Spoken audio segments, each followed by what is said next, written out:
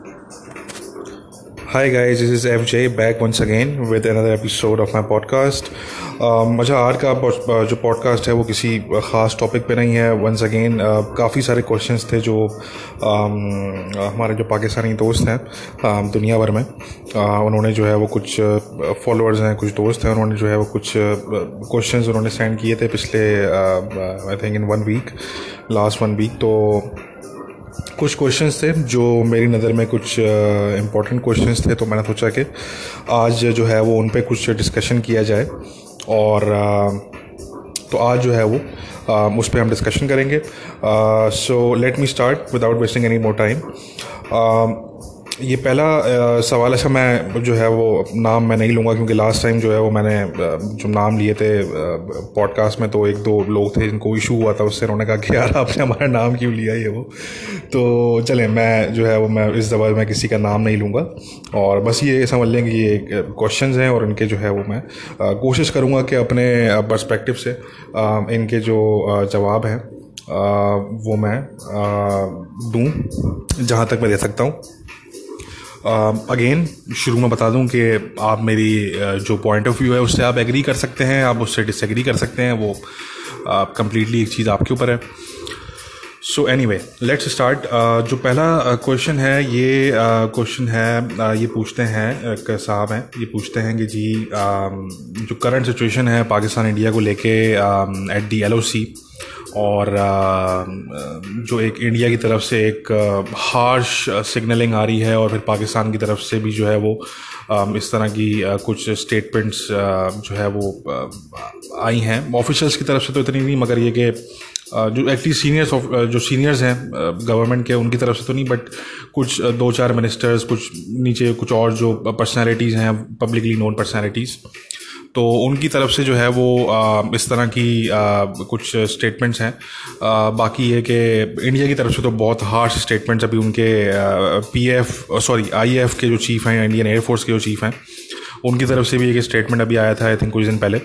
और तो इस तरह की जो स्टेटमेंट्स आ रही हैं प्लस LOC पे जो है वो ऑलमोस्ट डेली बेसिस पे जो है वो क्लैशेस चल रहे हैं पिछले आई थिंक इसको it has been around 2 months now कि ऑलमोस्ट डेली बेसिस पे जो है वो क्लैशेस जो है वो हो रहे हैं LOC पे. और अब तो वर्किंग बाउंड्री पे भी जो है वो 1-2 जगहों पे जो है वो क्लैशेस अभी रिसेंटली सुनने में आए, रिपोर्ट्स आई. तो इसको देखते हुए जो है वो कहाँ जा रही है सूरत हाल. और एग्जैक्ट जो क्वेश्चन है इनका वो ये है कि जी क्या जंग हो सकती है दोनों मुल्कों की, is there any possibility of a war. तो चलें इसका जवाब देते हैं. देखें पाकिस्तान की तरफ से तो कम से कम जो है वो इस तरह का कोई इम्कान नहीं है दूर दूर तक कि पाकिस्तान की तरफ से कोई इस तरह की पहल की जाए. देखिए पाकिस्तान को अगर कुछ करना होता है तो पाकिस्तान उस टाइम पे कर लेता है जिस टाइम पे इंडिया ने जो है वो आर्टिकल एब्रोगेट किया और कश्मीर पे जो उन्होंने किया. तो पाकिस्तान की जो स्टैब्लिशमेंट है, पाकिस्तान की गवर्नमेंट है, चलिए पाकिस्तान गवर्नमेंट की तो हम बात ही नहीं करते, जो वॉर वगैरह जो भी डिसीजन है वो तो इस्टेब्लिशमेंट ही लेती है, सबको पता है. तो उसमें चाहे पाकिस्तानी PM हो या पाकिस्तानी फॉरेन मिनिस्टर हो, they are just the front faces. वो तो स्टेटमेंट्स की हद तक है, उनका और कोई रोल नहीं होता डिसीजन मेकिंग के अंदर. तो एक्चुअल डिसीजन इस तरह के जो डिसीजन है कि जी वॉर करनी है नहीं करनी, तो ये डिसीजन कोई आपको लगता है कि इमरान खान से पूछा जाएगा जाके हैं, जिनको जो है वो ये नहीं पता कि जर्मनी और जापान का बॉर्डर लगता है नहीं लगता, मतलब वो तो कॉमन सेंस है ये.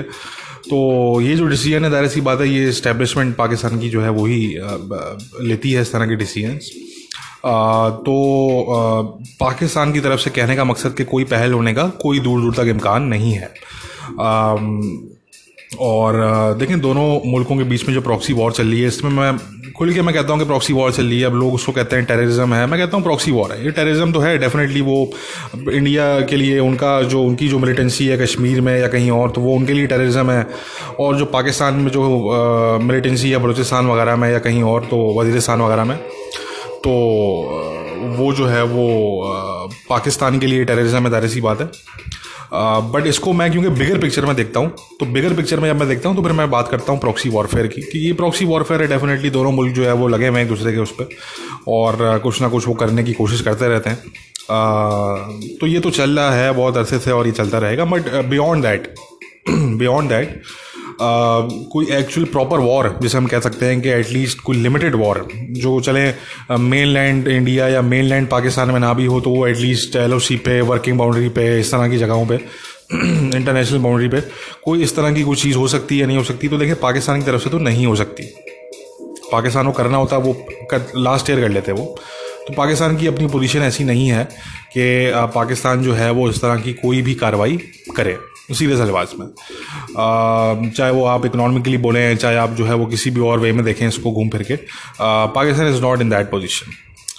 अब बात रह जाती है इंडिया की। तो देखें इंडिया जो है वो मैंने अपने कुछ पॉडकास्ट में बात की कि जी इंडिया की ऐसी पोजीशन नहीं है कि इंडिया चाइना को डायरेक्ट कोई कन्फ्रंटेशन करे चाइना के साथ। बट इंडिया की बिल्कुल ऐसी पोजीशन बिल्कुल है कि वो पाकिस्तान के साथ जो है वो कुछ इस तरह की चीज़ जो है वो कर सकता है। इंडिया मतलब डेफिनेटली उस पोजीशन में है कि अगर चाहें तो वो इस तरह की चीज़ कर सकते हैं। और पहले भी मैं बात कर चुका हूँ कि इंडिया ने कुछ ना कुछ जो है वो कुछ शो करना है। India has to show something to the Americans कि जी हमने देखें ये किया। हम अगर चाइनीज़ इंटरेस्ट को हम डायरेक्टली अगर हम चाइना को हम डायरेक्टली टारगेट नहीं कर सकते तो हम चाइनीज़ इंटरेस्ट जो है कहीं रीजन में तो वहाँ उनको हम टारगेट कर रहे हैं या उनको जो है वो हम डिस्टर्ब करने की कोशिश कर रहे हैं या उनको हम जो है वो अटैक करने की कुछ तरह की कोशिश कर रहे हैं। तो वो the thing is they need something to show to the Americans, that's the bottom line. तो इस चीज़ को सामने रखते हुए इंडिया की तरफ से जो है वो बिल्कुल इस तरह की कोई ना कोई शरारत हो सकती है। इसको मैं शरारत ही बोलूँगा डेफिनेटली और इसको क्या बोला जाए, कोई अगर इंडिया की तरफ से कोई पहल होती है और किसी भी चीज़ को अगर बेसिस बना के इंडिया जो है वो कोई इस तरह की कार्रवाई करता है, चाहे वो जो पाकिस्तान कंट्रोल कश्मीर है, आज़ाद कश्मीर इसको कहते हैं, चाहे वहाँ पे हो, चाहे वो जो है वो LOC पे किसी और स्पॉट पे, कहने का मकसद कि इस तरह की जो एक्सपेक्टेशन है वो इंडिया से है, एटलीस्ट मुझे है। ठीक है ना जी, बाकियों का मैं नहीं कह सकता, पाकिस्तान को है नहीं है, पाकिस्तान के जो पाकिस्तान को चलाने वाले जो हैं उनको है नहीं, बट मुझे पर्सनली ऐसी एक्सपेक्टेशन है इंडिया से।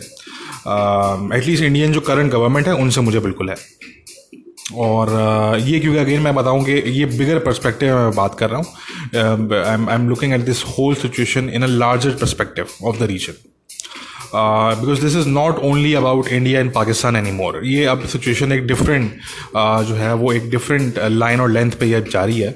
और तो कहने का मकसद कि ऐसी एक्सपेक्टेशन बिल्कुल है और इंडिया जो है वो कोई इस तरह की चीज़ जो है वो आने वाले दिनों में, आने वाले मंथ्स में या इवन के आने वाले सालों में ये चीज़ इस तरह की कोई ना कोई शायद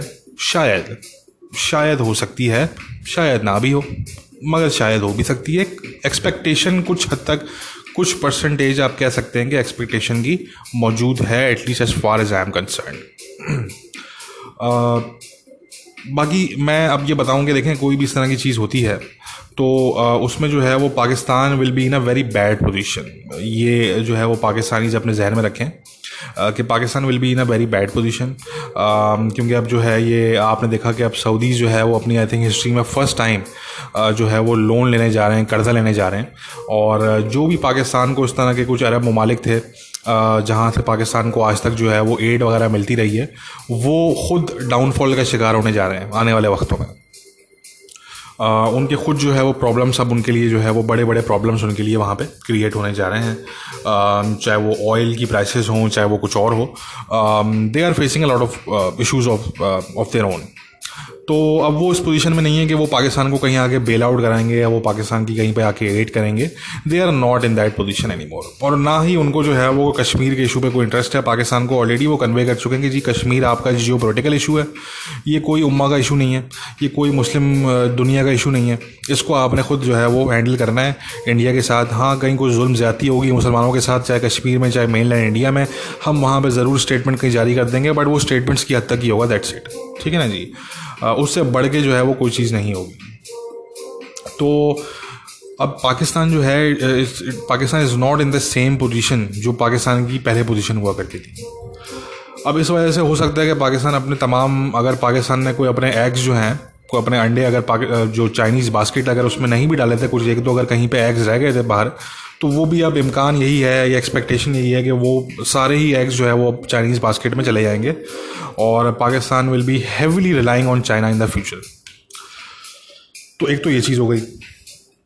अब सवाल ये पैदा होता है कि क्या चाइना ये चाहेगा कि पाकिस्तान और इंडिया की कोई इस तरह की जो है वो कोई क्लैश हो? तो ऑब्वियसली चाइनीज़ नहीं चाहेंगे. They will not want that to happen. they don't want anything like that to happen in the whole region. जो उनका एक बैकयार्ड है वो वहाँ पे वो नहीं चाहेंगे कि इस तरह की कुछ चीज़ हो. बट अगर होती है और शुरुआत लेट सपोज के इंडिया की तरफ से की जाती है, वो तो डेफिनेटली इंडियन से ही बोलेंगे कि जी ये पाकिस्तान की तरफ से ये कोई अटैक हो गया, कोई इस तरह की कोई चीज़ हो गई, तो जी हम उसको बेसिस बना के वो कोई कार्रवाई करेंगे. अगर करेंगे तो अगर ऐसी चीज़ होती है और वो डेफिनेटली वो अगर पहल इंडिया की तरफ से होती है कोई, क्योंकि मैंने कहा कि प्रॉक्सी वॉरफेयर तो चल रहा है, बट जब आप प्रॉक्सी वॉरफेयर में किसी अटैक को कोई अटैक अगर होता है और उसको आप बुनियाद बना के डायरेक्टली आप आर्मीज़ को जो है वो आप अगर क्लैश में ले आएँ, और अगर आप डायरेक्टली इन्वेजन की बात करें या आप डायरेक्टली जो है वो कुछ सर्जिकल स्ट्राइक टाइप की कुछ चीज़, इस तरह की कुछ चीज़ अगर आप जो है उसकी बात करें, तो that's another whole ball game. तो वो फिर प्रॉक्सी वॉर से आगे एक बढ़ जाती है. तो चाइनीज़ ऐसी चीज़ जो है वो नहीं चाहेंगे इन देयर बैकयार्ड. बट अगर होती है इंडिया की तरफ से अगर कोई इस तरह की पहल होती है, तो China will obviously support Pakistan. और चाइना की पहले कोशिश ये होगी कि इसको रिजॉल्व कर लिया जाए. बट अगर वो देखेंगे कि जी ये रिजॉल्व नहीं हो पाएगी without action on the ground, तो वो पाकिस्तान को फुली सपोर्ट करेंगे. और पाकिस्तान को सपोर्ट करने से जब मैं कहता हूँ कि पाकिस्तान को सपोर्ट करेंगे, तो पाकिस्तानी मिलिट्री को सपोर्ट करेंगे. ठीक है ना, वो कोई ऐसा नहीं कि पाकिस्तानी अवाम को सपोर्ट करेंगे, वो मेनली पाकिस्तानी मिलिट्री को जो है वो सपोर्ट करेंगे. तो उसमें चाहे फिर वो नेवी हो, चाहे वो एयरफोर्स हो, चाहे वो ग्राउंड ट्रूप्स हो, मेनली जो पाकिस्तान आर्म फोर्सेस हैं उनके लिए उनकी सपोर्ट जो है वो बढ़ जाएगी काफ़ी हद तक. तो ये एक सिनेरियो डेवलप हो सकता है आने वाले वक्तों में, अगर जो है वो कोई इस तरह की चीज़ होती है, क्योंकि टेंशन्स बहुत आए हैं दोनों तरफ से. जो है वो दोनों की एयर फोर्सेस जो हैं वो अलर्ट हैं. ज़रा वो स्टेटस नहीं है अलर्ट का जो लास्ट ईयर था, बट स्टिल अलर्ट हैं. और कैप्स वगैरह भी दोनों तरफ जो है वो सुनने में आए रिसेंटली. और इंडिया की तरफ जो है वो काफ़ी हैवी इंडियन एएफ की जो मूवमेंट है ओवर जम्मू कश्मीर रीजन, तो वो भी जो है वो हम काफ़ी टाइम से नोट कर रहे हैं. But it has been I think over 1 month now कि हम इसको जो है वो ऑन एंड ऑफ हम इसको देख रहे होते हैं, मॉनिटर कर रहे होते हैं. तो ये चीज़ देखने में आ रही होती है. तो खैर लेट्स सी, ये आपके सवाल का ये जवाब था जिन साहब ने ये सवाल पूछा था कि ऐसा मुमकिन है, ये मुमकिनात में से ये चीज़ है. एनीवे, सेकंड क्वेश्चन की तरफ चलते हैं. ये ये एक लेडी हैं जो पूछती हैं कि जी आपने जो है वो शाहिद आफरीदी साहब जो हैं, जो पाकिस्तानी क्रिकेटर हैं, उनकी वीडियो अभी जो है वो कोई आई थिंक वायरल हुई थी. मैंने कुछ उसके आई थिंक क्लिप मैंने देखा था उसका कोई, बट मैंने पूरे तरीके से वो वीडियो नहीं देखी. तो वो क्लिप एक वायरल हुई थी, तो उसमें ये बेसिकली सवाल पूछ रही हैं कि जी क्या शाहिद आफरीदी साहब जो है वो कोई पॉलिटिक्स की तरफ आने जा रहे हैं, कोई इमरान खान की कोई रिप्लेसमेंट जो है वो इमरान खान साहब की कोई रिप्लेसमेंट तैयार हो रही है, कोई इस तरह की चीज़ हो रही है. तो अच्छा देखिए, मैं क्योंकि पहले भी ये बात कर चुका हूँ कि मैं ज़्यादा जो मुल्कों की इंटरनल पॉलिटिक्स है मैं उस पर ज़्यादा पब्लिकली बात नहीं करता. इसका ये मतलब नहीं है कि मैं इग्नोरेंट हूँ. मैं बहुत कड़ी नज़र रखता हूँ. कुछ ममालिक हैं, मैंने पहले ही बात की कि Pakistan, India, Israel, UK, USA, इन चंद मुल्कों की जो पॉलिटिक्स है मैं बड़ी कड़ी नज़र रखता हूँ इन मुल्कों की पॉलिटिक्स पे. बट मैं अब ज़्यादा इस पर पब्लिकली बात नहीं करता. कुछ मेरी अपनी ऑर्गेनाइजेशन की तरफ से भी कुछ रिस्ट्रिक्शंस हैं, ज़ाहिर वो एक प्रोफेशनलिज्म नहीं रहता उसमें फिर वो.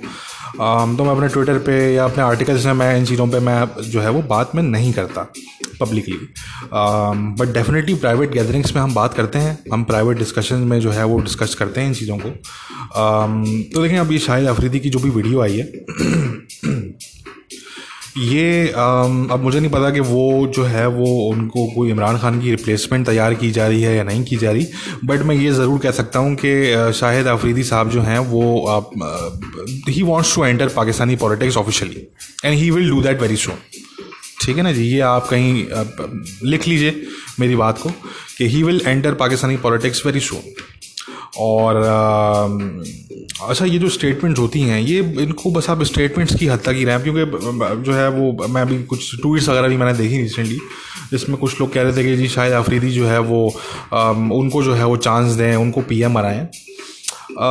तो देखिए, ये मैन्युफैक्चर्ड लीडर्स, जो सो कॉल्ड लीडर्स, इनको तो मैं लीडर्स कभी भी नहीं मानता मैं, बट ये जो मैन्युफैक्चर्ड पर्सनैलिटीज़ हैं, मैन्युफैक्चर्ड लीडर्स हैं, ये कभी भी आपके मुल्क को किसी अच्छे डायरेक्शन में लीड नहीं करेंगे, ठीक है ना, because they don't have the ability to lead. ठीक है ना जी। ये क्रिकेटर्स हो गए, इनके अपने इंटरेस्ट हैं, किसी की कोई एनजीओ चल रही है, किसी के जो है वो पाकिस्तानी मिलिट्री के साथ, एस्टेब्लिशमेंट के साथ कोई इंटरेस्ट हैं। देखें, बड़ा आसान है, मैं आपको बताऊं, मैं देखें, मुझ जैसा बंदा, मैं तो खैर, मैं अगर चाहूं तो मुझ जैसा बंदा, मैं अभी जाके खड़े हो जाऊं और कहीं मैं पहुंच जाऊं और 2-4 मैं पाकिस्तान के सोल्जर्स को अपने पीछे पीछे खड़ा करके आगे पीछे, और मैं जो है वो 4 नारे लगाऊं पाकिस्तान जिंदाबाद के, 2 नारे में लगाऊं पाकिस्तानी आर्मी जिंदाबाद के, और एक मैं जो है वो नारा लगा दूं आईएसआई जिंदाबाद का। ठीक है ना। तो मेरी आपकी सोच है कि मेरी कितनी वाह वाह होगी, मतलब मैं जो है मैं ओवरनाइट जो है वो सेलिब्रिटी बन जाऊँगा पाकिस्तान में। ठीक है ना। और यही हाल जो है वो इंडिया के अंदर भी होता है, यही हाल इंडिया के अंदर भी होता है, बस थोड़ा सा चेंज आप उसको कर लें कि इंडिया में खड़े होकर आप पाकिस्तान के खिलाफ नारे लगा दें 2-4। ठीक है ना। आप बोल दें जी पाकिस्तान को हम तोड़ देंगे, या जी पाकिस्तान जो है वो आगे एग्जिस्ट ही नहीं करेगा। तारिक फ़तह साहब जो हैं, सब जानते होंगे, कैनेडियन कॉलमिस्ट जो हैं, वो क्यों इतने जो है वो फेमस हैं इंडिया में, यानी कि वो कनाडा में जो है वो इतने फेमस नहीं है, वो वेस्ट में इतने फेमस नहीं है। इनफैक्ट वेस्ट में तो उनको बहुत कम लोग हैं जो सीरियसली लेते हैं उनको, वेस्ट में तो ज़्यादा लोग उनको सीरियसली नहीं लेते। तो क्या वजह है कि तारिक फ़तह साहब जो है वो इंडिया में इतने फेमस हैं? तो इसलिए क्योंकि वो बात वो करते हैं जो इंडियन सुनना चाहते हैं। तो मैं भी ये दोनों, अब ये इसको आप अलमिया बोलें, इसको आप जो है वो एक अनफॉर्चुनेट सिचुएशन बोलें कि दोनों मुल्कों में इस तरह के कुछ खपती किस्म के लोग बसते हैं, जिनको आप जो वो सुनना चाहते हैं, जब आप उनको वो चीज़ बताएंगे तो वो आपकी वाह वाह करेंगे, आपको वो अपने कांधों पे उठा के जो है वो पूरे शहर की सैर कराएंगे। ठीक है ना। और आपसे बड़ा कोई पेट्रियाटिक उनकी नज़र में होगा ही नहीं। ठीक है ना। आपसे बड़ा कोई पेट्रियाटिक ही नहीं होगा। आप भले अंदर से कुछ भी सोचते हो, दिमाग में आपके कुछ भी हो, आपके जो मुंह से बात निकल रही है वो उस पर चलते हैं। तो इमोशनल कौमें हैं ये दोनों मुल्कों में। कुछ जाहिल कौम भी है, एक बहुत बड़ा सेगमेंट ऐसा है जो जाहिल भी है, और अगेन पढ़े लिखे लोग भी हैं उनमें।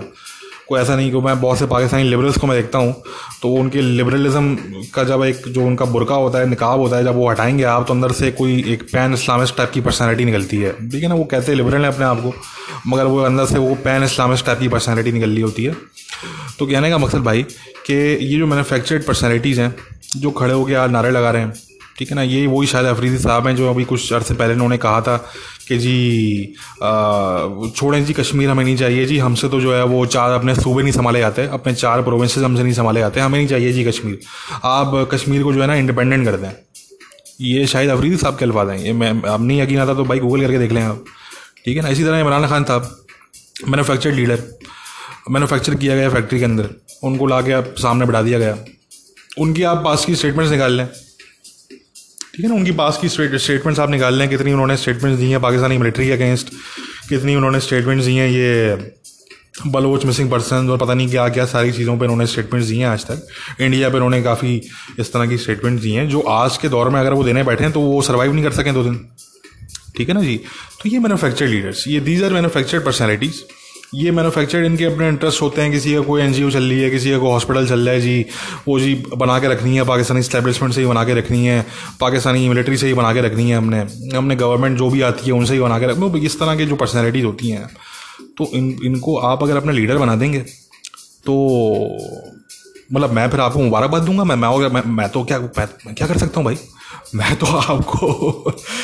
तो भाई आपको मुबारकबाद दूंगा और मैं बोलूँगा कि गुड लक। ठीक है। आपने पिछले इतने लीडर्स आपने सर्वाइव किए इस तरह के, नवाज शरीफ टाइप का एक मैन्युफैक्चर्ड लीडर, अल्ताफ़ हुसैन को बनाने वाले कौन, सब जानते हैं। ये आपने इस तरह के लीडर आपने जो पैदा किए, तो उनको मैन्युफैक्चर किया आपने, और यही रिप्लेसिंग चल रही है जी। एक बंदा आ गया, उसको रिप्लेस करने के लिए दूसरा बंदा आएगा, फिर उसको रिप्लेस करेगा कोई दूसरा बंदा, सब मैन्युफैक्चर्ड। कोई जेन्युइन, कोई लीडरशिप, कुछ जेन्युइन लीडरशिप नाम की कोई चीज़ ही नहीं है पाकिस्तान के अंदर। कम से कम इंडिया में ऐसा नहीं है। इंडिया में मिस्टर मोदी है, उनको आप 100 आप उनको बुरा भला बोलें, आप उनकी पॉलिटिक्स से आप इख्तलाफ करें, he is not a manufactured leader. वो कम से कम लीडर वो ओरिजिनल है।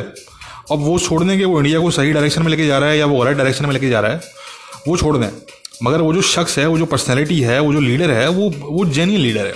वो किसी फैक्ट्री में, किसी प्लांट में उसको मैन्युफैक्चर नहीं किया है, ठीक है ना जी।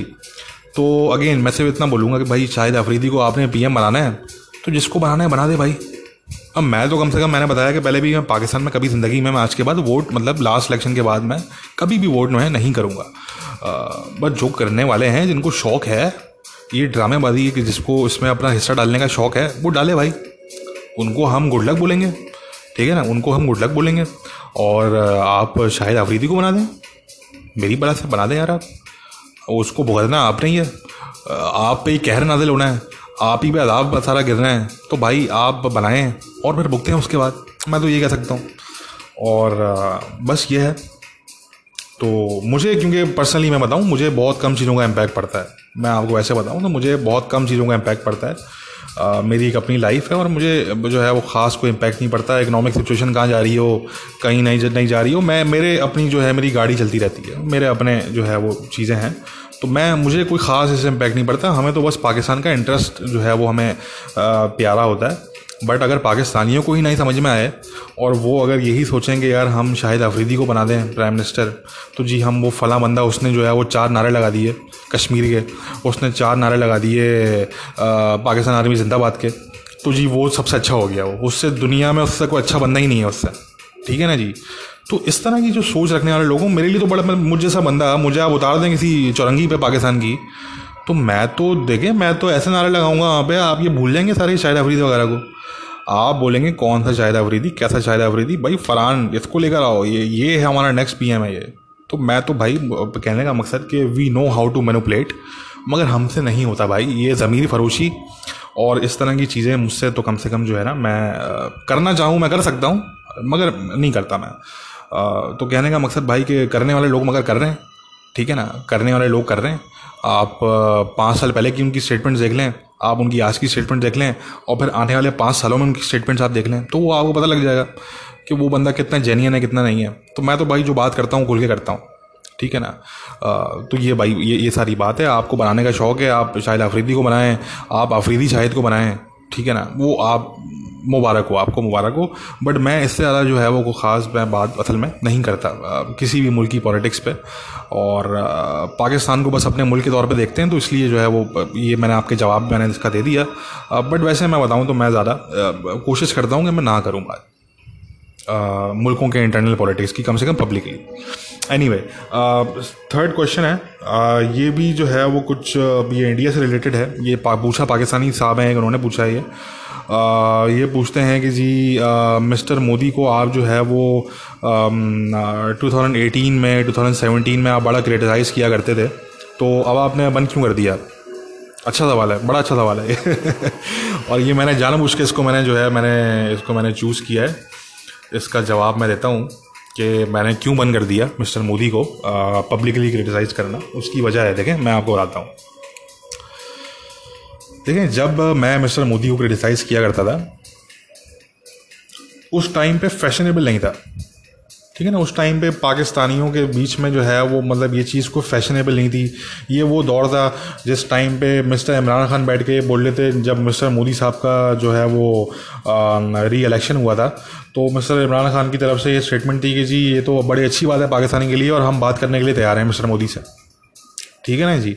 वो अलग बात है कि बाद में फिर मिस्टर मोदी की गवर्नमेंट की तरफ से क्या हुआ और उनको जो है वो वाली बात है कि जलील अपने हाथों ही जो है वो जलील होते हैं पाकिस्तानी जो ये लीडर्स हैं, ये पूरी कौम को भी जलील करवाते हैं और ख़ुद तो खैर इनकी कोई इज़्ज़त है नहीं कहीं पे। तो ये बस ये इनका यही काम है, और ख़ुद जलील होंगे, आवाम को जलील कराएंगे ये।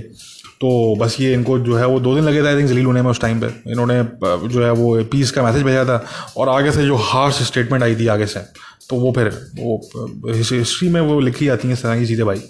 अब मुझे आप 4 गालियाँ दें बैठ के, वो मसला नहीं है, मगर हिस्ट्री के अंदर ये चीज़ें लिखी जाती हैं।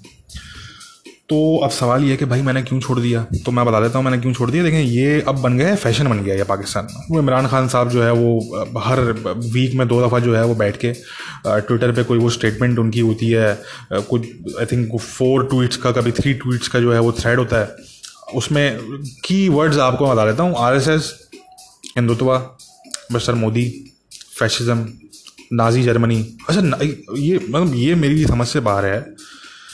एंटी सेमिटिज्म पाकिस्तान में कूट कूट के भरा हुआ है, तो कूट कूट के भरा हुआ है। मतलब ऐसा मतलब ऐसे लोग आपको पाकिस्तान में मिलेंगे जिनसे आप बोलेंगे कि नहीं यार एक बात बताओ, किसको दुश्मन समझते हो, इंडिया को सबसे बड़ा दुश्मन समझते हो या इसराइल को? वो बोलते हैं इंडिया तो देखें, इंडिया तो ये है कि वो हमारा नेबर है, तो हमें जो है वो देखें सर्वाइव करना है, मगर सबसे बड़ा दुश्मन हमारा इसराइल है। ये ऐसे लोग जो हैं वो जिंदा इस वक्त घूम रहे हैं पाकिस्तान की सड़कों पर, ठीक है ना जी। ये वो मुल्क है जिनको ना अपना इंटरेस्ट पता है, ना इनको जो है वो कोई नेशनल इंटरेस्ट का कोई पता है अपने, ना इनको अपने कोई फ़ायदे का पता है। इनको सिर्फ एक हवाई बातें करना आती हैं। इनको बस जो है वो जो इनके जहन में एक ब्रेन वॉश कर दिया गया है इनको, वो बस चीज़ें आती हैं इन लोगों को। ये सब की बात नहीं कर रहा है डेफिनेटली, मगर एक मैं वास्ट पोर्शन ऑफ पीपल की मैं बात कर रहा हूँ ये इन पाकिस्तान और इवन आउटसाइड ऑफ पाकिस्तान। जो पाकिस्तानी जो है जो उनको भी हम जानते हैं, अच्छी तरीके से जानते हैं कि उनकी क्या मेंटालिटी है। कोई डेनमार्क में बैठा हुआ होता है, वो उसने जो है वो किस तरह के उनके व्यूज़ होते हैं वो हमें पता है, इसलिए धक्के मार के निकाले जाते हैं। वो खैर वो बात की बात है। मगर देखें बात सारी ये है कि ये बन चुका है अब। बस मैं अपना पॉइंट कंप्लीट कर दूँ कि जो एंटी सेमिटिज्म है कि यानी कि सबसे ज़्यादा नफरत भी इसराइल से है पाकिस्तान में।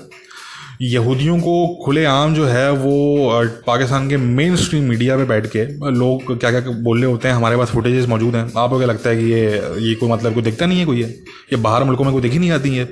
ये बाहर की गवर्नमेंट्स जो हैं ये नहीं देखती क्या ये? अरे भाई सब देखा जाता है, सबको सब पता है। तो पाकिस्तान के कुछ ऐसे एंकर्स हैं, कुछ ऐसे जर्नलिस्ट हैं जो कहते हैं अपने आप को जर्नलिस्ट, कोई इस तरह के रिपोर्टर्स हैं, सहाफ़ी साहब हैं, सहाफ़ी जो बरादरी के लोग हैं, जिसमें मर्द हजरात भी हैं और वो ख़ातून जो सेगमेंट है वो भी है। तो वो जो हैं वो बैठ के बेसिकली उन्होंने क्या क्या बातें की हैं यहूदियों के अगेंस्ट। और मैं यहाँ पे जो है वो इजराइलीज़ की बात नहीं कर रहा, मैं यहाँ पे यहूदियों की ज़्यादा कौम बात कर रहा हूँ। और फिर ये जो है वो ऐसे बन जाते हैं कि जी इनसे बड़ा जो है वो कोई डिफेंडर नहीं है दुनिया में यहूदियों का। नाज़ी जर्मनी, अरे भाई नाज़ी जर्मनी कैसे? मतलब आप अपनी पहले शक्ल देख कर आओ या जाके, हर ट्वीट में हर चीज़ में आप जो है वो नाज़ी जर्मनी, ये चीज़ वो चीज़, मतलब ये बगैरती, ये फजूल किस्म की बात है ये। और वो मैंने बताया कि ये फैशन बन चुका है पाकिस्तान में, ठीक है ना, कि जी मोदी को जो है वो जब तक आपने दिन में 4 गालियाँ नहीं देनी तब तक जो है वो खाना दम नहीं होता, ठीक है ना। अच्छा मैं इन चीज़ों पे बिलीव नहीं करता। मैं सच पूछें भाई, मैं इन चीज़ों पे बिलीव नहीं करता। मैं जब मिस्टर मोदी को जब क्रिटिसाइज़ करता था, मैं उनकी पॉलिसीज़ की बेसिस पे करता था, और आज भी प्राइवेटली मैं क्रिटिसाइज़ करता हूँ। ऐसा नहीं कि मुझे कोई मोहब्बत हो गई मिस्टर मोदी से, भाई ऐसा बिल्कुल भी नहीं है। I do not agree with several of his policies. जो कश्मीर में जो उनकी पॉलिसीज़ हैं, जो उनकी इंटरनल इंडिया में जो उनकी जो कुछ तरह की पॉलिसीज़ हैं, मैं उनसे एग्री नहीं करता। मैं बहुत सी चीज़ों को मैंने पास में बड़ा खुल के मैंने क्रिटिसाइज़ किया। मगर देखें जो चीज़ फैशनेबल बन जाए ना तो फिर मैं उससे दूर हो जाता हूँ। मैं फिर उसमें जो है ना, मैं फिर उसमें मज़ीद मैं नहीं पढ़ता उसके अंदर। ये जो लोग मुझे पर्सनली जानते हैं पिछले 10 साल से 12 साल से मेरे ट्विटर पे जो मुझे फॉलो कर रहे हैं पिछले 10-12 साल से, उनको पता है कि मैं कभी भी जो है वो मैं क्राउड के साथ फ्लो नहीं करता। मेरी आदत है, मैं क्राउड के साथ फ्लो नहीं करता। भाई मैंने ये इमरान खान साहब की गवर्नमेंट को मैंने वोट किया और मेरे पूरे ख़ानदान ने वोट किया। बड़ा आसान था मेरे लिए कि मैं कुछ भी ये करते रहते पाकिस्तान के साथ, पाकिस्तानी अवाम के साथ मैं खड़ा होता है। जो इस तरह के जो इनके पेड लोग हैं जिनके इंटरेस्ट जुड़े हुए हैं, मैं नाम नहीं लूँगा मगर सब जानते हैं कि किसकी बात कर रहा हूँ मैं। कितने ऐसे लोग हैं जो आपको आसपास दिख जाएंगे जो इनकी हर गलत पॉलिसी को सपोर्ट करेंगे बैठ के, ठीक है ना जी। वो पाकिस्तान के दोस्त नहीं है मेरे भाई, वो पाकिस्तान के दोस्त नहीं है, इसको समझो बात को, ठीक है ना। तो मैंने वोट किया, मेरे लिए बड़ा आसान था। मैं 10 फेवर ले सकता था यार। मेरी काउंटर टेररिज्म की वेबसाइट ब्लॉक की हुई है पाकिस्तान में, ठीक है ना जी। मैं 10 फेवर ले सकता था। मैं तो 2-4 इस तरह के इनके लोगों को जो है सीनियर्स को भी मैं जानता हूँ। तो नहीं होता यार, ये चीज़ें जो है नहीं होती। ये मैं जो बात मेरे दिल में होती है ना, मैं वो खुल के करता हूँ। मैं ऐसा नहीं कि मैंने दिल में कुछ और रखा हुआ है और मैंने जो है वो फ्रंट पे मैंने कुछ और रखा हुआ है, तो ऐसा बिल्कुल भी नहीं होता। जो मेरे दिल में होता है भाई वही आपको मेरे ज़बान में मिलेगा, सिंपल। ये जो मुनाफ़क़त है, जो इस्लाम में एक बहुत बड़ा गुनाह है, हम तो खैर दीन से बड़ा दूर हैं, मगर जो इस्लाम में जिसको ये इस्लाम का किला बोलते हैं और जिस रियासत मदीना की ये लोग बात करते हैं, तो भाई इस्लाम में मुनाफ़क़त की कोई जगह नहीं है। तो ये जो मुनाफ़क़त है ये मुझसे नहीं होती भाई, ये मुझसे नहीं होती। मैं जिस चीज़ को गलत समझूंगा मैं उसको धड़ल्ले से खड़े होकर बोलूँगा कि ये चीज़ गलत है। उससे मेरे अगर पर्सनल मुझे लॉस हो रहा होगा मैं बर्दाश्त कर लूँगा, मुझे कोई फ़र्क नहीं पड़ता, ठीक है ना जी।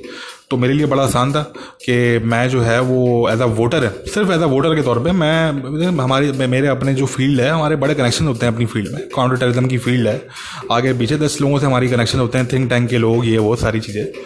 तो वहाँ मैं चाहता तो मैं अपने 10 काम निकलवा सकता था, मगर नहीं, मैं साइड पे हो गया। मैंने बोला नहीं भाई ये तो झूठे किस्म के लोग हैं, इनको हमने जो है वो वोट किसी और बेसिस पे दिया था कि ये पाकिस्तान के लिए कुछ अच्छा करेंगे। ये तो इनसे बड़ा मक्कार और इनसे बड़ा झूठा, इनसे बड़ा फ्रॉड तो कोई है ही नहीं। ये तो मैन्युफैक्चर्ड जो है वो लोग हैं सारे। तो नहीं, ये चीज़ जो है भाई नहीं होती। तो कहने का मकसद कि coming back to the topic कि मिस्टर मोदी को मैं प्राइवेट डिस्कशन में बिल्कुल क्रिटिसाइज़ करता हूँ, ठीक है, मगर मैं फ़ैशन, जब एक चीज़ फ़ैशन बन जाए, जब हर अगला पाकिस्तानी वो मिस्टर मोदी को या वो हिंदुत्व आरएसएस के पीछे पड़ जाए, और फिर वो बिल्कुल पीछे क्या पड़ जाए, मतलब जो भाई आप लेजिटिमेट क्रिटिसिज्म करो ना यार, आप जब क्रिटिसिज्म करोगे तो आप लेजिटिमेट क्रिटिसिज्म करोगे। और वो क्रिटिसिज्म कहाँ से स्टार्ट होता है? इंडिया, ENDIA, इंडिया, यहाँ से क्रिटिसिज्म स्टार्ट होता है और वो ख़त्म होता है इंडियंस को स्ट्रीट शीटर बोलते हुए। तो नहीं यार सॉरी, ये जो बिल्कुल ही गिरा हुआ जो ये इसको तो खैर क्रिटिसिज्म भी आप नहीं बोलेंगे, ये जो बदतमीज़ी की जो ये चीज़ आती है, बदतमीज़ी है ये बगैर बदतमीज़ी है। और ये आपकी बताती है कि आपकी क्या एजुकेशन है, किस मुल्क से आप बिलोंग करते हैं, और ये बिल्कुल आपकी दूर से पहचान हो जाती है, दूर से पहचान लिया जाएगा आपको कि यार अच्छा ये पाकिस्तानी कौम है, ठीक है ना जी। तो नहीं भाई, मुझसे जो है ना वो चीज़ ये नहीं होती। हम आज भी अगेंस्ट हैं मिस्टर मोदी की बहुत सी पॉलिसीज़ के, और बीइंग पाकिस्तानीज़ हम बिल्कुल मैं कंडेम करता हूँ आरएसएस को, आरएसएस की जो एक उनकी आइडियोलॉजी है, हिंदुत्व आइडियोलॉजी। मगर कोई मुझसे एक्सपेक्ट करे कि मैं हर दिन बैठ के कोई ट्वीट करूँगा इस पर, या मैं हर हफ्ते में जो है वो एक दफ़ा मैं बैठ के कुछ जो है वो मैं मिस्टर मोदी को 4 गालियाँ और आरएसएस को 2 गालियाँ मैं दूंगा, तो नहीं भाई ये चीज़ नहीं।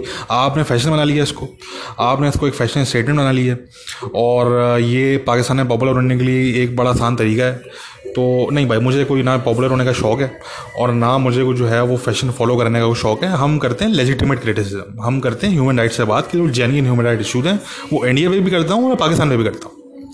और जब पाकिस्तान में करता हूँ तो उनको, पाकिस्तानियों को जो है वो पसंद नहीं आती है बात। वो कहते हैं नहीं जी आप तो जो है वो बलूचिस्तान को कश्मीर को कंपेयर कर रहे हैं। नहीं भाई, कंपेयर नहीं कर रहे, हम ह्यूमन राइट्स की बात कर रहे हैं, हम ह्यूमन राइट्स की बात कर रहे हैं, ये बात है सारी।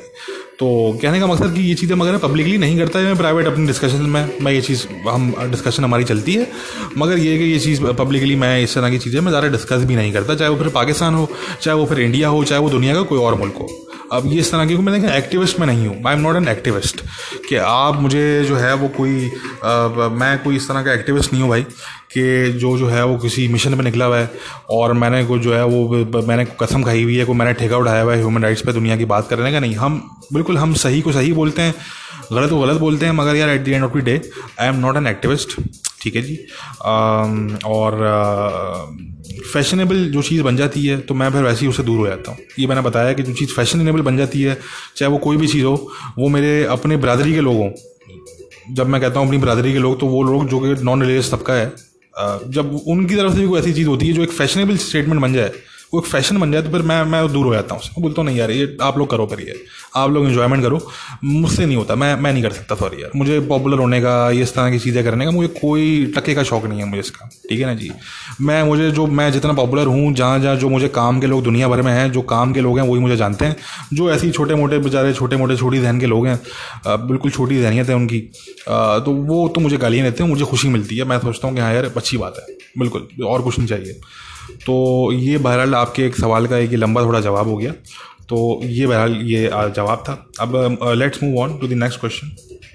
ये एक और साहब हैं, ये पूछते हैं कि जी आपकी जो ऑर्गेनाइजेशन है ITCT, इन्होंने आपने वेबसाइट पे जो है वो अब पाकिस्तान को कवर करना क्यों बंद कर दिया। तो देखें, इस पर मैं पहले ही बात कर चुका हूँ, it's not the first time. मैं थोड़ा सा डिटेल में बता लेता हूँ। देखें, हमारी वेबसाइट इस वक्त जो है वो इस वक्त स्टिल पाकिस्तान में ब्लॉक्ड है, ठीक है जी। हमने जो है वो जो भी पाकिस्तान के जो टॉप सेगमेंट्स हैं, मैं विदाउट टेकिंग एनी नेम्स मैं ये बस इतना बताऊं कि जो पाकिस्तान के टॉप सेगमेंट्स हैं भाई, तो उनसे हमने रब्ता करके उनको हमने बताया कि जी ये इशू है। उनकी तरफ से हमें कहा गया कि जी ये अनब्लॉक हो जाएगी, मगर अभी तक वो अनब्लॉक नहीं हुई। कुछ प्राइवेट कनेक्शन है यहाँ पे अवेलेबल है, मेजर जो कनेक्शन है वहाँ पे अवेलेबल नहीं है। अब मुझे नहीं पता कब अवेलेबल होगी कब नहीं होगी। We have stopped pursuing this issue. ठीक है जी। जहाँ तक आपने बात की कि जी हम कवर नहीं करते, तो ऐसा तो मुमकिन नहीं है ना कि आप हमारी वेबसाइट को पाकिस्तान में ब्लॉक कर दें जबकि आपके पास कोई रीज़न ना हो। You have zero reason. हमने कभी, आप वेबसाइट पे सब कुछ आज मौजूद है, कोई चीज़ डिलीट नहीं हुई कहीं पे, आप जाके देख सकते हैं।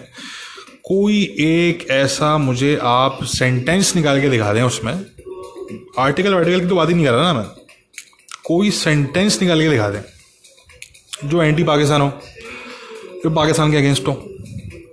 आप निकाल के दिखा दें मुझे, मैं कल अपनी ऑर्गेनाइजेशन बंद कर दूंगा। मैं, या मैं बंद करूँ ना करूँ, मैं रिजाइन कर दूंगा, सिंपल।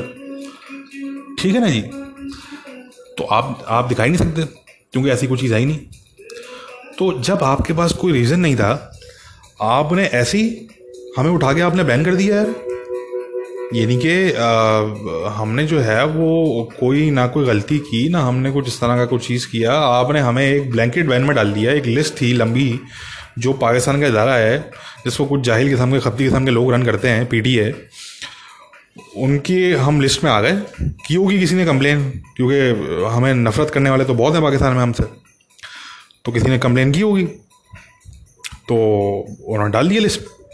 जब उनका कैंपेन चला तो हम भी उसमें आ गए रगड़े में, हमें भी उन्होंने जो है वो बैन लगा दिया।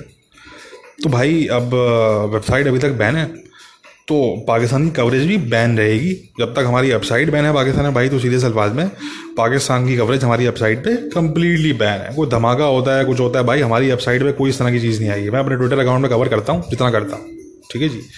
वेबसाइट पे नहीं आएगी, सिंपल से अल्फाज में। तो आपको अगर इशू है, या आपको समझते हैं कि यार हम कोई अच्छा काम कर रहे थे, या हमने कुछ थोड़ा सा भी पॉजिटिव रोल प्ले किया है पाकिस्तान के लिए, क्योंकि हमारी पॉलिसी है कि हम किसी भी कंट्री के अगेंस्ट हम बात नहीं करते अपनी वेबसाइट पे। हमारा ये एक स्ट्रिक्ट जो है वो हमारी पॉलिसी है।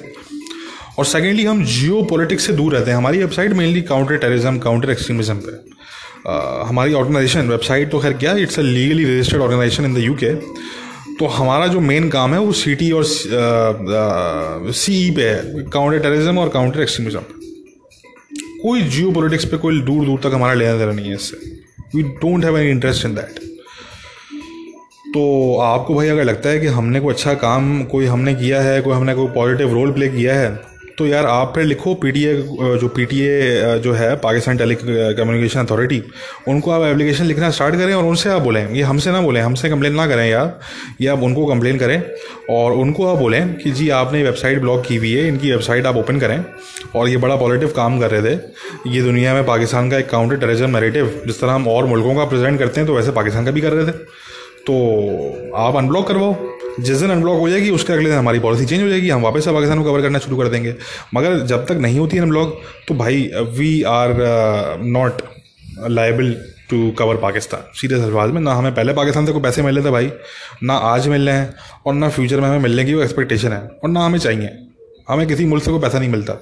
पेपल एक अकाउंट दिया हुआ है, जो हमारी वेबसाइट विजिट करता है, उसको हमारा काम पसंद आता है, वो कोई 10 पाउंड उस पर जो है वो सेंड कर देता है, कोई 50 पाउंड सेंड कर देता है, कोई $50 सेंड कर देता है, कोई $60 सेंड कर देता है।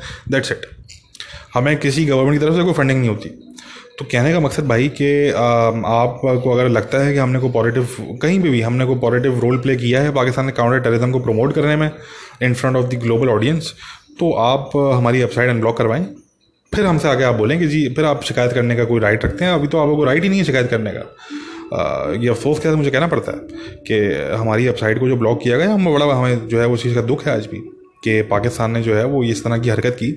और बहरहाल इसको मैं ऐसे इतना ही बोलूँगा। ये this is not our issue, this is Pakistan issue. Pakistan ने इसको रिजॉल्व करना है, वो करें, नहीं करना ना करें। हमें उससे ना पहले को फ़र्क पड़ता था भाई, ना हमें कोई पहले पैसे मिल रहे थे पाकिस्तान से, ना हमें आज मिल रहे हैं, ना हमें आगे कोई उम्मीद है, ना हमें एक्सपेक्टेशन है, ना हमें चाहिए। ठीक है ना जी। तो ये सीधी सी बात है। Anyway, moving to the next question. अच्छा जी, ये नेक्स्ट क्वेश्चन है। एक पाकिस्तानी हमारे दोस्त होते हैं, मिडिल ईस्ट की एक अरब कंट्री है, वहाँ पे बेस्ड हैं ये। और ये पूछते हैं कि जी ये जो महमूद अब्बास साहब हैं, पैलेस्टीनियन अथॉरिटी के जो प्रेसिडेंट हैं, इन्होंने जो अभी ये कहा है कि जी ये हम अपने डील्स इसराइल के साथ जो डील्स हैं वो हम ख़त्म कर रहे हैं, तो इसको मैं किस तरह से देखता हूँ, ये क्या आया कि होने जा रहा है या नहीं होने जा रहा है। तो मैंने इस पर अभी कल भी मैंने इस पर अपने ट्विटर पे भी मैंने कुछ ट्वीट्स की थी। तो मैं ये बताऊं कि मुझे तो कम से कम अभी आई डोंट बिलीव इट, ठीक है ना, I simply don't believe it. ये चीज़ें बहुत पहले भी ये इस तरह की चीज़ें अनाउंस कर चुके हैं महमूद अब्बास साहब। ये ऐसे ही हर साल बैठ के कोई ना कोई इस तरह का जो है ना वो शोशा छोड़ते हैं। और सारी असल हकीकत ये है कि भाई इनकी जो पूरी सिक्योरिटी है वो इसराइल पे डिपेंडेंट है, ठीक है जी। और वरना हमास वगैरह और ये पैलेस्टीनियन इस्लामिक जिहाद टाइप के जो ग्रुप्स हैं, अब तो गज़ा के अंदर कुछ दाइशी ग्रुप्स भी आ गए हैं वहाँ पे, तो इस तरह के जो टेररिस्ट ग्रुप्स हैं ये तो इनको कब का कच्चा चबा चुके होते हैं, तो कच्चा खा जाते हैं इनको महमूद अब्बास साहब। वो ट्रेटर कहते हैं तो इनको हमास वाले और ये सारे PIJ वाले, ये तो ट्रेटर बोलते हैं हाँ इनको, महमूद अब्बास के लोगों को और इनको महमूद अब्बास को खुद को। तो ये तो कब का खा चुके होते हैं भाई, इनको बारबेक्यू वगैरह कर चुके होते हैं इनका। मगर मसला ये है कि ये इजराइलियन को प्रोटेक्ट करके रखा हुआ है आज तक। ये जो अगर आज ये ज़िंदा हैं और ये आज अगर इनकी जो भी थोड़ी बहुत अगर कहीं रिट है वेस्ट बैंक वगैरह में, तो ये सिर्फ इसलिए है भाई कि इनको इसराइल ने प्रोटेक्शन दी हुई है। जिस दिन प्रोटेक्शन ख़त्म हो गई और इसराइल ने जो है वो कोई ग्रीन सिग्नल दे दिया हमास को कि आ जाओ कार्रवाई करके ले आओ, तो बस फिर तो वो वाली बात है कि इनको कोई हेलीकॉप्टर भी जो है ना वो इवैक्यूएट करने नहीं आएगा। तो इनके लिए बेहतर यही होगा कि भाई या तो जो भी पीस प्रपोजल दिया था ट्रंप ने, मिस्टर ट्रंप ने, प्रेसिडेंट ट्रंप ने, जो डील ऑफ द सेंचुरी थी जिसको इग्नोर कर दिया, बल्कि इग्नोर क्या कर दिया, उसके खिलाफ वगैरह प्रोटेस्ट किए इन लोगों ने, या तो उसको ले लो, ठीक है जी, उसको ले लो, जान छोड़ो वहाँ पे यहूदियों की। वहाँ पे टेररिज्म कर करके आप लोगों ने वहाँ पे जो है वो एक अजीब किस्म का आपने उस खत्ते को बना दिया है। इतना वो ब्यूटीफुल जगह है यार, आप उस जगह को देखें, जेरूशलम, क्रिश्चियन, मुस्लिम्स, यहूदी, सारे उनके लिए होली जगह, वो बेहतरीन लोकेशन है, वो बेहतरीन रीजन है सच, यानी कि rich history of that region. क्या उसको जंगे कर करके, टेररिज्म कर करके उधर इसराइल की तरफ से फिर जवाब मिलता है, उधर से उनकी तरफ से, मतलब एक अजीब एक जो है ना वो चीज़ बना दी है। तो भाई जान छोड़ो, ख़त्म करो उस चीज़ को, पैलेस्टीनियन स्टेट लो और जान छोड़ो। मगर नहीं करना इन लोगों ने, क्योंकि इनको पता है कि हमें जितना पैसा मिलता है दुनिया भर से भाई वो सिंपैथी के नाम पे मिलता है। जिस दिन स्टेट मिल गया तो उस दिन सिंपैथी भी ख़त्म हो जाएगी दुनिया की, और फिर वो चंदा जो है वो शायद कश्मीर पे जो है वो जाने लगे, या वो चंदा सीरिया की तरफ जाने लगे, या वो कहीं और किसी और तरफ जाने लगे। तो ये लोग ये नहीं चाहते, ये चाहते हैं भाई बिज़नेस चल रहा है, हमारे जो दुकानें खुली हुई हैं वो खुली रहनी चाहिए, वो बंद नहीं होनी चाहिए। और ये सब जानते हैं, ये कोई ढकी छुपी बात नहीं है। ये तो उधर पाकिस्तान में इमोशनल कौम है, वो नहीं समझते इन चीज़ों को। मगर दुनिया में जो भाई जो पॉलिसी मेकर हैं, जो थिंक टैंक है, वो सब समझते हैं क्या क्या इनकी पॉलिटिक्स है। तो अब कहने का मकसद ये है कि भाई लेट्स सी, मैं तो अभी बिलीव नहीं करता इस पर कि क्या होगा, और ना इनको जो है वो अमेरिकन से आके बचाएंगे, ठीक है ना जी।